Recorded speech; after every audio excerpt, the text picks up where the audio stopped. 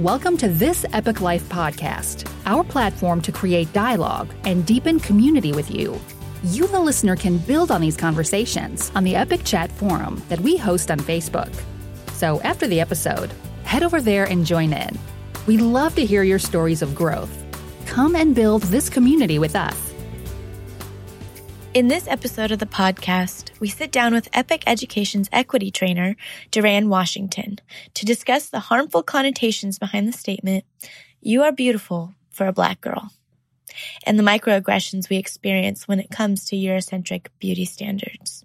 Diving into the conversation, we discussed how someone made the comment to you that you're pretty for a Black girl, and I think that everyone can relate to hearing types of comments like that being made and not realizing at the moment how damaging that is really and the broader context behind that. So I want to hear what you got about this, Duran. Sure, absolutely. I am from Kansas City, Missouri.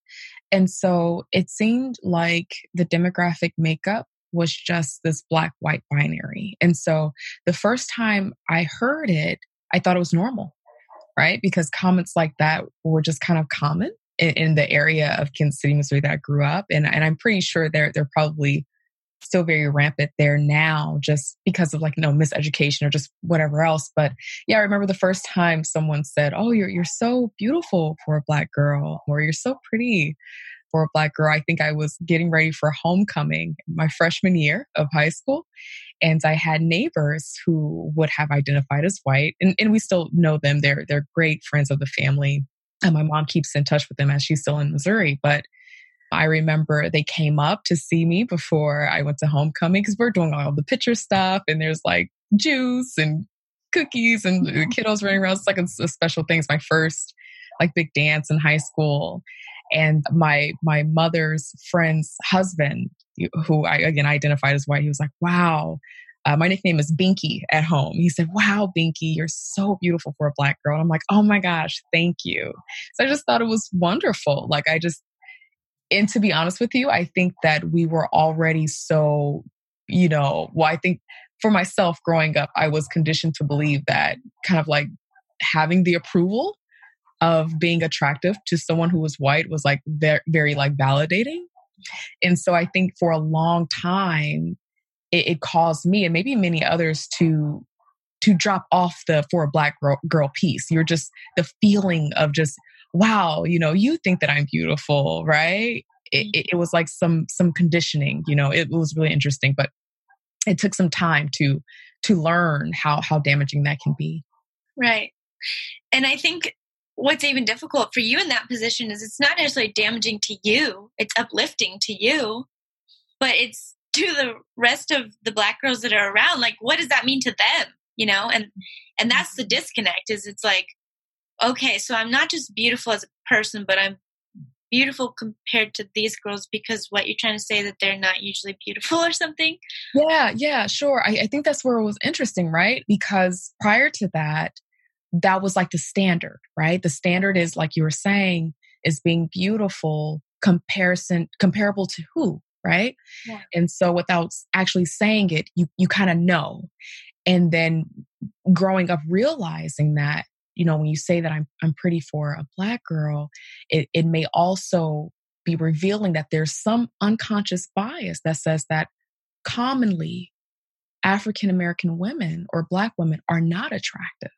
Mm-hmm. And so when you are attractive, I have to note this. This is noteworthy because maybe in some way you align with the standards of beauty for the Eurocentric way that we have conceptualized beauty. So maybe your features are more aligned with that. So with education, we know now what that means, that you're saying that you are the exception to Black women because you are beautiful, because commonly Black women are not, or Latino women are not, or women who are bigger in size are not.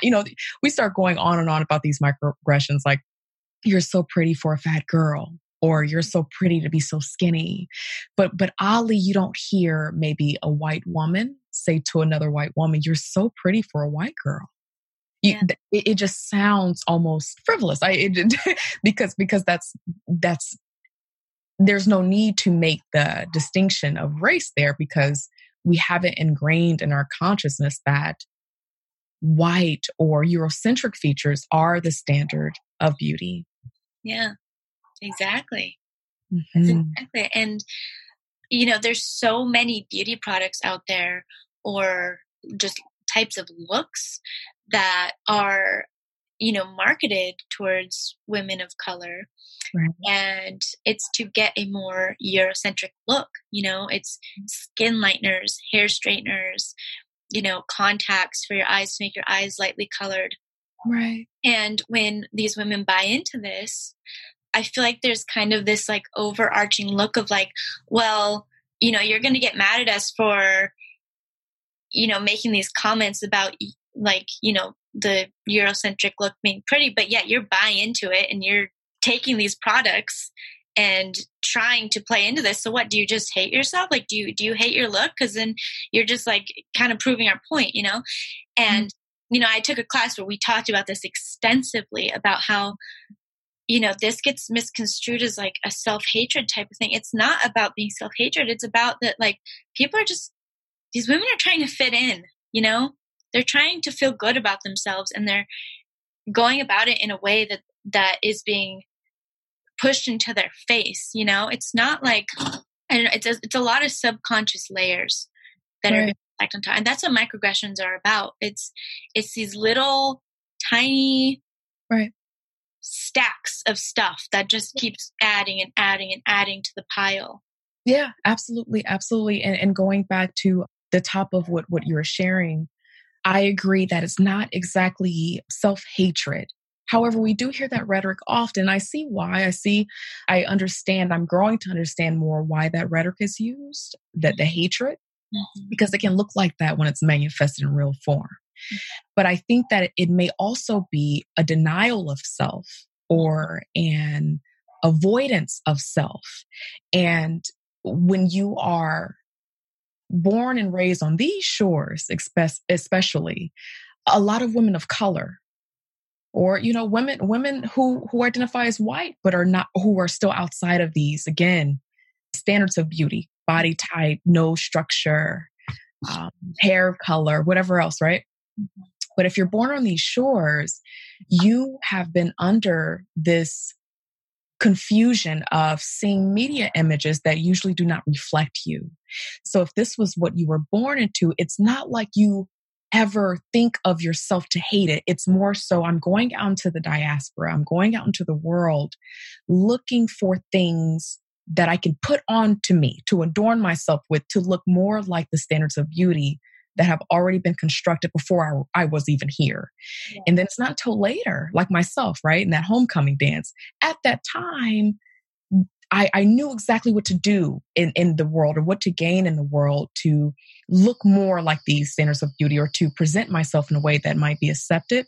But it's not until more recently, through my career, through my studies, and now as a professor, that I'm able to recognize that I never took time to see me, to learn me, and to recognize how the things that I'm equipped with are beautiful, they're in place, they're healthy. So hatred could be, that could be, but I think it's more of like a denial, or not ever really seeing yourself, but more so going out into the world, very fast paced, looking for ways to reconstruct the being you are so that it might align with these standards of beauty, so that you might get the material resources to potentially be abundant, and so on and so forth. Yeah, exactly. And something that's huge in communication scholars, which that's what I majored in, so that's kind of where my focus is that, people are all about in-group and out-group status, like identifying, because we're social. And that's a big part of beauty standards. It's identifying to like, what is going to be accepted of my look? And it's the looks these days, they're stringent, and they are unobtainable by a lot of people. That's hard when you live your life every single day feeling like you don't identify as what is acceptable. That's hard. And people out there who make the comments of like, oh, you're beautiful for this, or you're beautiful for that, like, and the thing is, it's not all about beauty. We're focusing on that right now because it's just happens to be, where we're at. But yeah, it's just the fact that you don't need to compare yourself to someone else to be beautiful. I love that you said that. I was just listening to something the other day and they reference Iyanla Vanzant, right? She's really big in the kind of like the social healing realm, but she says that comparing yourself to others is an act of violence against yourself. Mm-hmm. And so I love that you said that. And I also recognize that we are really leaning in on the aesthetic or standards of beauty. But I want to validate this experience too, that we're even talking about the beauty standards, because I think that this is one of the biggest barriers for people to see the deeper parts of people so that they can have entry into leadership roles, career paths, to be fitting in these other social roles. But I feel like because that is the physical manifestation of who we are, usually how we look is that first piece of how that in-group, out-group, right? That whole thing can cast judgment on us to determine if we're worthy to go to the next step of judgment, right? So I recognize that we're there too, but I appreciate it as well. Yeah, exactly. And you see it everywhere, like there was this dynamic that we would discuss in some of my communication classes where it's like, there's this balance of like kind of a middle ground of like, and here is like the spot of attractiveness that you're supposed to be in. If you're above that, then people think you're not worthy of, like pretty much you're not intelligent, and there's like all these other assumptions that go along with you. And if you're below that, then you are not going to be considered because you aren't attractive enough. And it's like, so we just automatically make all these assumptions, and like, you're damned if you do, you're damned if you don't kind of thing, Absolutely. I certainly agree. Yeah. What's interesting about microaggressions as well is that usually when people become familiar with the depth and breadth of what microaggressions are, people across racial lines, ethnic lines start to realize or recognize how they have been infected as well, right? Because usually like ability is something. English language learners experience it at rampant rates, or degree attainment, where you live. There's so many of them. And I love teaching about microaggressions because when we get to peel back the layers of the onion, more people are able to recognize how they've had labels put on them and it's pushed them into a box. Now you're either pushing yourself to try not to be the label, or you feel like you are completely trapped by the label of a microaggression. Now you're acting in it. And so I love doing that work because it oddly, it starts bringing people together beyond the racial lines and the racial lens. Yeah. And you start to realize how much that stuff really shouldn't matter, but how much you are allowing it to matter. Yep, absolutely. And the work that we're doing even right now, or where we are talking about it, or the trainings that Epic we facilitate, a lot of it is new to the populations we're serving. And so while this work may be new to some of the learners, they have been experiencing microaggressions throughout their entire lives. And they've also have been perpetrators of them too, myself included, without having proper knowledge, right? So just now getting to a place where you're interrupting these microaggressions, it's like, I've lived it. It's a part of me now. Like what's the step to actually let the impact of these microaggressions kind of fall off when these interventions are just coming now, but I'm 54 years old. I'm 70. I'm 19, And so I agree with you. And I think that it's great that we are moving into a time where we're having these very candid dialogues and we are being receptive of our difference through sharing the microaggressions. But there are a lot of people who have been dealing with these things for a lifetime without having language to describe what they were. They couldn't name it. Absolutely. It wasn't even like a topic of conversation that was considered. Yeah. And even though people would feel it, like not everyone in the room would feel it, That's difficult. Like when that guy's saying, you're beautiful for a Black girl. Like imagine if there happened to have been another African-American girl next to you and she didn't get told that. Imagine how that felt for her. Oh, absolutely. It happens all the time. It happens all of the time. And if we're speaking specifically about African-American women, I can't speak for every experience of women who identify as African-American, but from the things that I've studied and the things that I've learned and I've listened to and I've witnessed and experienced, the colorism is an extremely challenging, formidable barrier between women and men, but specifically women, because usually when women are told things like that, you're pretty for a Black girl or you're beautiful for a Black girl, it's usually because there's something about your complexion, where you're lighter in complexion, your hair is straighter, or there's some feature, going back to what we were talking about earlier, there's some feature within you or on you that is reminiscent of a European archetype. And so, yes. And so if we praise those things so much in our society. So absolutely, like you said, Bailey, the woman next to that woman who maybe is rich in her melanin, has features of the Ubuntu tribe that maybe her ancestors come from, that's not valued here. So what is she to do with that, living in a country that does not value her beauty, as beauty? So yes, it certainly does impact women all of the time. It happens all of the time. And that's why it matters, even if it's not you that felt that, someone did. Mm-hmm.